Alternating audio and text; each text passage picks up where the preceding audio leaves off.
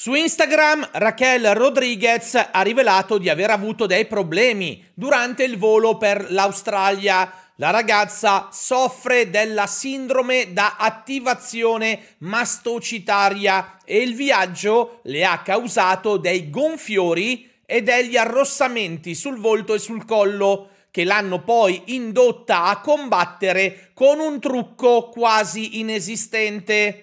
Raquel ha a che fare con questa situazione dallo scorso dicembre e si sta sottoponendo a delle cure specifiche per riuscire a risolverla quanto prima.